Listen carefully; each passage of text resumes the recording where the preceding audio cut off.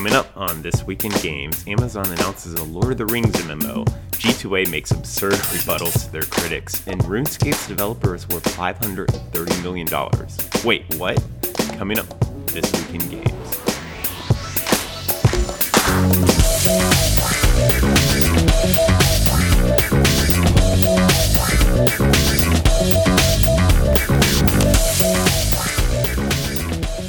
It's that time of the week for your video game industry news rundown. I'm your host, Eric McConnell, and it was another exciting week in the game industry. We had drama, we had business news, we had gossip, and I'm here to bring it all to you in a 20-minute podcast. So, kicking it off, G2A responds to the recent controversy and, of course, comes off as lacking self-awareness and other positive aspects that a business wants to have.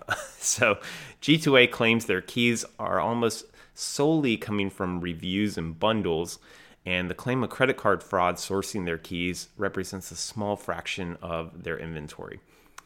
Very likely untrue, and even if it was true, still not great that you're creating a marketplace where developers are giving reviewers keys for free to review their game and hopefully get some kind of exposure, and the reviewers aren't redeeming those keys and instead selling them to G2A for dollars. But all right, G2A wants to create a key blocking tool where developers submit keys they know were obtained illegitimately to not be eligible for sale on G2A. However, G2A doesn't actually think developers want this and require 100 developers to sign a petition that G2A has put up. This is another complete lacking of self-awareness.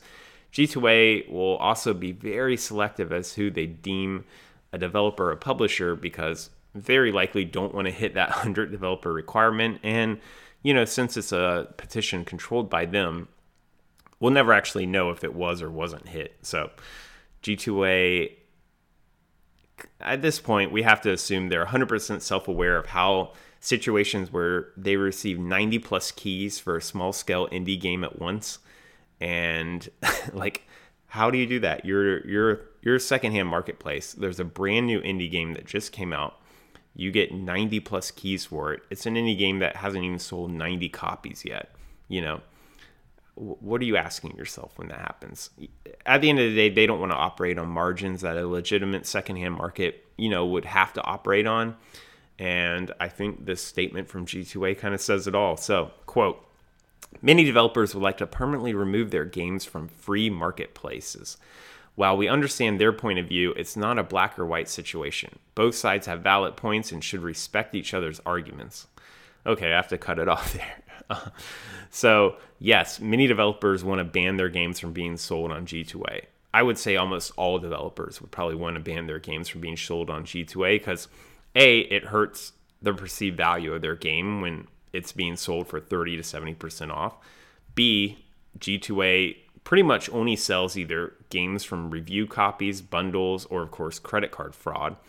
And C, G2A wants to have their valid points respected, and their valid points are they should buy brand new games for $2, not care about where the game came from, and then sell it for $15 when the actual cost of the game is being sold for $30. So that's rough. All right, quote, G2A, like any other marketplace in the world, is to assure that independent sellers can offer the products they own for others to buy. Well, no, that's not what G2A is about. This results in lower prices on games, electronics, gadgets, and everything else gamer needs, and this is what we're all about.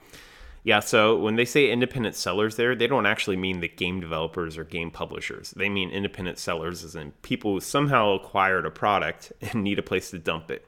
And if you're still wondering whether you're on the fence about this, just ask yourself, could you imagine GameStop has a history of shady practices, but could you imagine GameStop allowing known kind of thieves or people in the mafia to just dump shipments and boxes of games on them and go, I don't know how this crate of Call of Duty showed up, but we're paying $1 per game and we're going to sell it for $60. So Activision, you can go away because you want us to pay $30 per copy of Call of Duty. And somehow we've acquired all of our copies for $1 from this one person who, you claim stole a crate, but we don't know where it came from. So we're just going to sell it anyway. So Yes, G2A, it's a black and white issue. Yes, you are allowing criminals to dump their stolen goods for pennies on the dollar. And then, yes, you also undercut legitimate stores by taking 30 to 70% off whatever they're selling. So people just don't use G2A. That's the moral of the story. All right, next up. China flexes on Taiwanese developer Red Candle Games and revokes its game license for imagery that mocks the government. So, pretty funny story. Red Candle Games has a title called Devotion, and it features artwork that mocks Chinese president for life Xi Jinping as a Winnie the Pooh character, Winnie the Pooh, and calls him a moron. Xi Jinping famously hates being compared to Winnie the Pooh, hates it so much that it kind of created this famous segment on John Oliver's Last Week Tonight where they just ranted and, further compared Xi Jinping to Winnie the Pooh. Actually, in China, there's a play on words where they use the characters to spell Xi Jinping and Winnie the Pooh to kind of mock Xi Jinping's name using Winnie the Pooh. And since 2017, using that set of characters in that way is actually banned in China. It's against the law. You can't even do that. It would be like us saying, instead of Donald Trump, like, let's say you just said Donald Dump, and like that was a joke. And Donald Trump going, you know what? Anyone who uses Donald Dump, that's my name. Like, that's against the law, and we can fine you or throw you in jail. That's how ridiculous this is. But I guess it shows the Chinese government does not play with these game licenses, and I doubt Red Candle Games will ever be granted another games license in China, and I have to respect the indie developer for that, willing to mock the head government figure of likely their major marketplace. I mean, I got to give props. However, for business decisions, probably not the best idea. All right, next up, Amazon Game Studios officially announces a partnership with Leyou Technologies publishing label Athlon Games for an upcoming Lord of the Rings MMO. Wow. Amazon's Game Studios is like the game studios that keep on keeping on despite, producing anything. So they'd announced their next project, Lord of the Rings MMORPG, a few years ago, and by few, I mean like 6 years ago. I heard that Amazon had some game studios. One is the esports and lumberyard focused studio in Irvine. They had a studio in Seattle trying to make an MMORPG with Lumberyard, and then they had more recently a mobile focused studio in San Diego that is basically John Smedley's Pixel Mage got bought out by Amazon, and they just renamed it Amazon Game Studios. So we know what happened with the esports game in Irvine. It was called Breakaway. It was canceled after alpha because they Twitch streamed gameplay from alpha, and I would stress to find any positive comments from that Twitch stream. It was a pretty lackluster and boring game, and probably the best idea to cancel it. Now, after what seems like 10 years in operations, Amazon Game Studios announces their next big AAA attempt, and it's an MMO that I thought was being developed in Seattle, but now is being head up by the Irvine studio. I don't know. I think officially Amazon Game Studios has existed, since 2012? But unofficially, they've been kind of in existence since 2009. And after 10 years, you still haven't delivered one AAA game that you claimed. And after all the talent that has cycled through, still not really much to show, but a bunch of tiny, commodity games that were off your field, kind of like Fire Stick game controller situation. If you guys remember a while ago, Amazon launched Fire TVs that had game controllers and kind of a set of games by indie darlings on those. Now, I fully expect Amazon Game Studios to be a business school case study in the future on operations processes and how it'll never deliver a AAA game. And hopefully other tech giants looking to get into games can take note of how Amazon, failed to capture the market and failed to deliver what they promised. Now, the most interesting call out of all of this is Microsoft, because 5 years ago, you would think Amazon is this thrifty, intelligent, strategic, ninja precision targeting markets and operating on these margins and processes that no one else can do, and just taking over markets, books, then CDs and DVDs, and then now everything. And you look at Microsoft, before the Azure rise to dominance. You look at Microsoft, it's a slow behemoth that can't innovate or change or do anything. And like, look at this, like Amazon can't deliver a single thing. They have nothing to show for all their gaming initiatives. And I'm talking about consumer gaming initiatives, not like AWS tools for developers. Consumer gaming initiatives, they have nothing. And Microsoft, the slow behemoth that people would likely think is like uninnovative, is effectively leading the entire game industry and, you know, making strategic choices that I think are setting them up to dominate for like easily the next 5 years, maybe 10 years. So just very interesting, you know, it's very interesting. All right, another kind of funny Cuphead story. So like the story about a month ago that Cuphead will now be available in Tesla dashboards for like, you know, to be able to play 1 or 2 levels, Cuphead has signed on for Netflix for a major cartoon. So the IP that keeps on giving, Cuphead has signed with Netflix and King Feature Syndicate for a new show. King Feature Syndicate being part of the inspiration for Cuphead because they own comics such as Flash Gordon, Popeye, and Blondie. Pretty interesting. I'm curious to see who the target audience is because, you know, Cuphead being a very hardcore game and although not overtly being mature, coming off as like a more mature audience. I'm curious to see if they go like the full kid route. Is this going to be like a super kid show and Cuphead smiling and like teaching us about the power of friendship? Or is it going to be a more tongue-in-cheek adult show where Cuphead is like, you know, destroying, I don't know, some kind of metaphor for life? Who knows? Like, I'm very curious. All right. This has to be my favorite story of the week, okay? Jagex, the developer behind RuneScape, is being reported to be for sale, but denies the claims. Now, that not really the exciting part. What's exciting is about the details. Okay, so it was reported earlier this week that Fukong Interactive, the Chinese parent company that owns Jagex, is selling the RuneScape developer for $530 million. The Yikai Global, a Chinese publication, said the sale was in response to accruing debt by Fukong Interaction and would be a net solid ROI of $230 million, given that Fukong paid $300 million for Jagex back in 2016. Jagex responded by saying the sale was not set in stone and was one of many possibilities being discussed to do on Fukong in that company. So there are a few interesting facts. First is that Jagex grew by 75% over a little more than a 2-year period with an 18-year-old MMORPG. That's insane. That's absolutely insane. Like, I don't even know how you do that. RuneScape came out in 2001. Like, think about that. Like, even Lineage 1, which is a game that I thought would never die in Korea, isn't, you know, powering on and having record growth years. Jagex and RuneScape Jagex is claiming that RuneScape is growing each year and has had record growth for the last 5 years and has never been stronger. And what this tells me that Jagex immediately denied the sale, and that says that there's other possibilities. Jagex is likely looking to raise the capital to take itself independent again.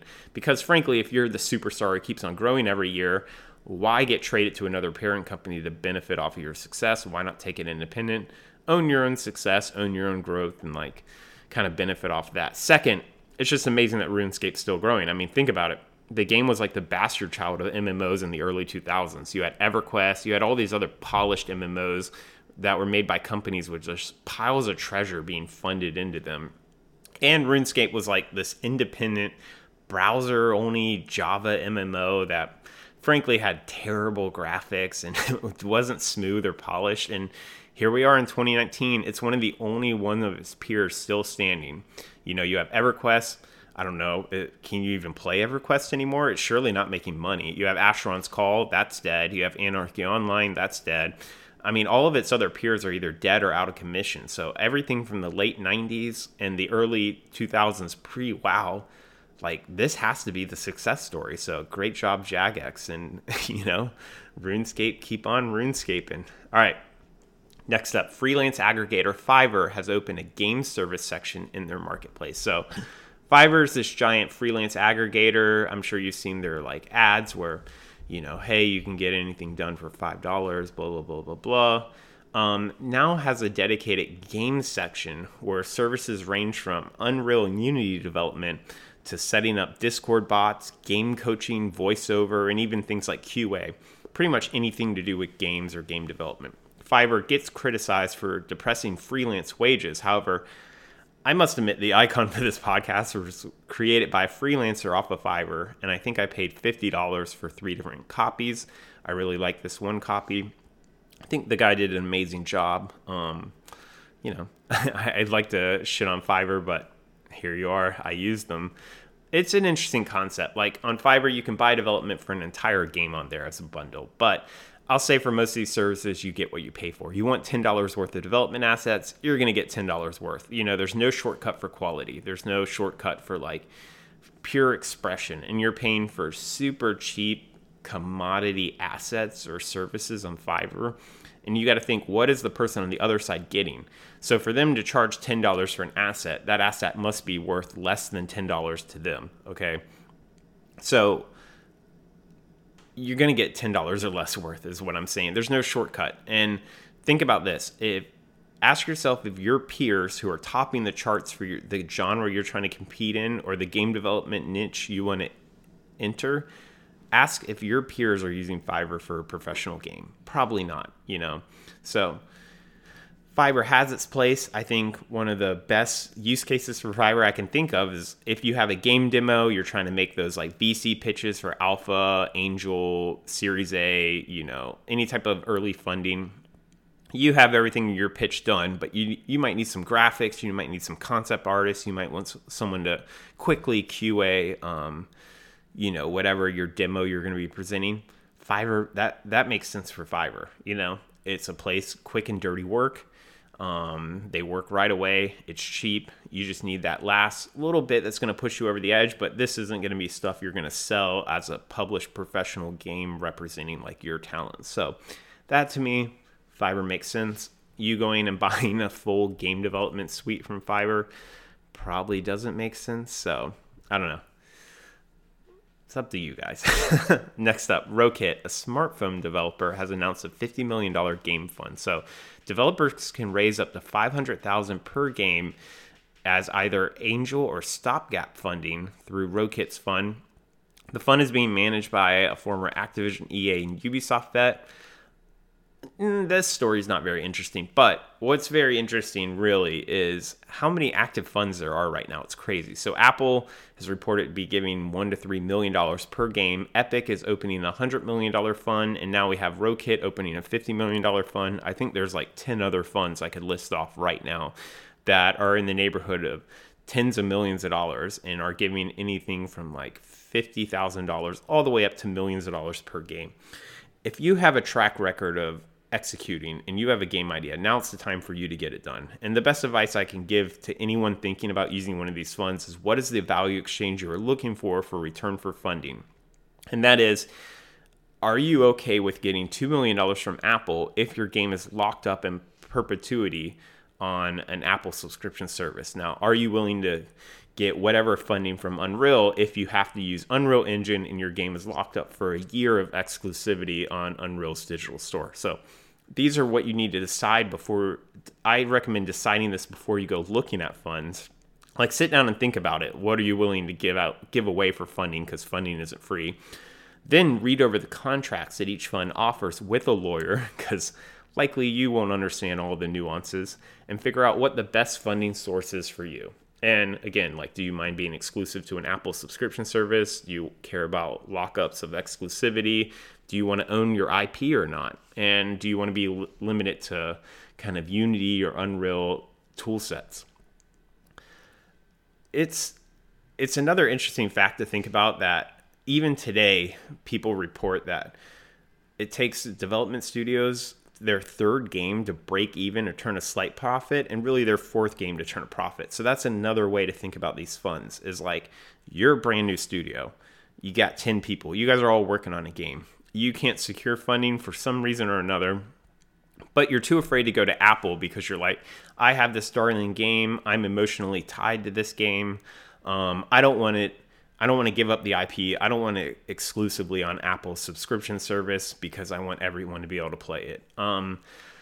What you should really think about is, a fund like that is giving you a chance to grow as a development studio while not taking financial risk. And so the fact that it takes many games for you to, get all the bugs out of your processes and have everyone gel well as a studio, this is a better alternative than work for hire, which is what would previously happen. Like Disney would contract out you to make a Little Mermaid game or something. Like this is you getting paid to make a game that you want to make and are pitching. And, you're getting better as a studio. Then comes that third or fourth game. You don't get this funding anymore because you want to own the IP, and you go make your hit game that's going to actually make money. So, guys, now's the day for developers to seize the day and get funding and get out there. Like, this is the age of developers right now, and it's not going to last forever. So, be positive, believe in yourself, go get that funding. All right, last up, a new co-op focused developer, Vela Games, officially announces as a new studio. So I covered Vela Games sometime last year when they raised $3.8 million. Vela Games officially plants its flag in Dublin and announces a 13-person studio that will focus on co-op experiences. Vela is comprised of vets from EA, Riot, and another number of other AAA studios, and is planning to go publisher-less and stay independent. So I'm curious to see kind of what the talent of an indie game, AAA indie game studio in the heart of Ireland can do. Now, the other interesting thing about this is the number of ex-AAA vets that are starting indie studios that are focusing on co-op. And I'm assuming co-op doesn't mean I'm playing League of Legends and there's 4 other people on my team. I'm assuming co-op is like purely PvE, where you're a team of people fighting against a computer. So I don't know. It's interesting because co-op has never been a big thing since arcades died, and I guess since early consoles like SNES or Nintendo 64. Before, like pre-internet, co-op was a big thing. Like GoldenEye had a co-op mode that was probably played more than anything else. But yeah, it's very strange to me. All these AAA developers are creating co-op focused studios. So I'm wondering if there's something I'm missing or if there's an opportunity in co-op that I'm not seeing. So if you guys are co-op fans, send me a message and break it down for me. I don't understand. All right, that's it for This Week in Games. I'm Eric McConnell. I'll see you guys next week. Until then, take care. Bye.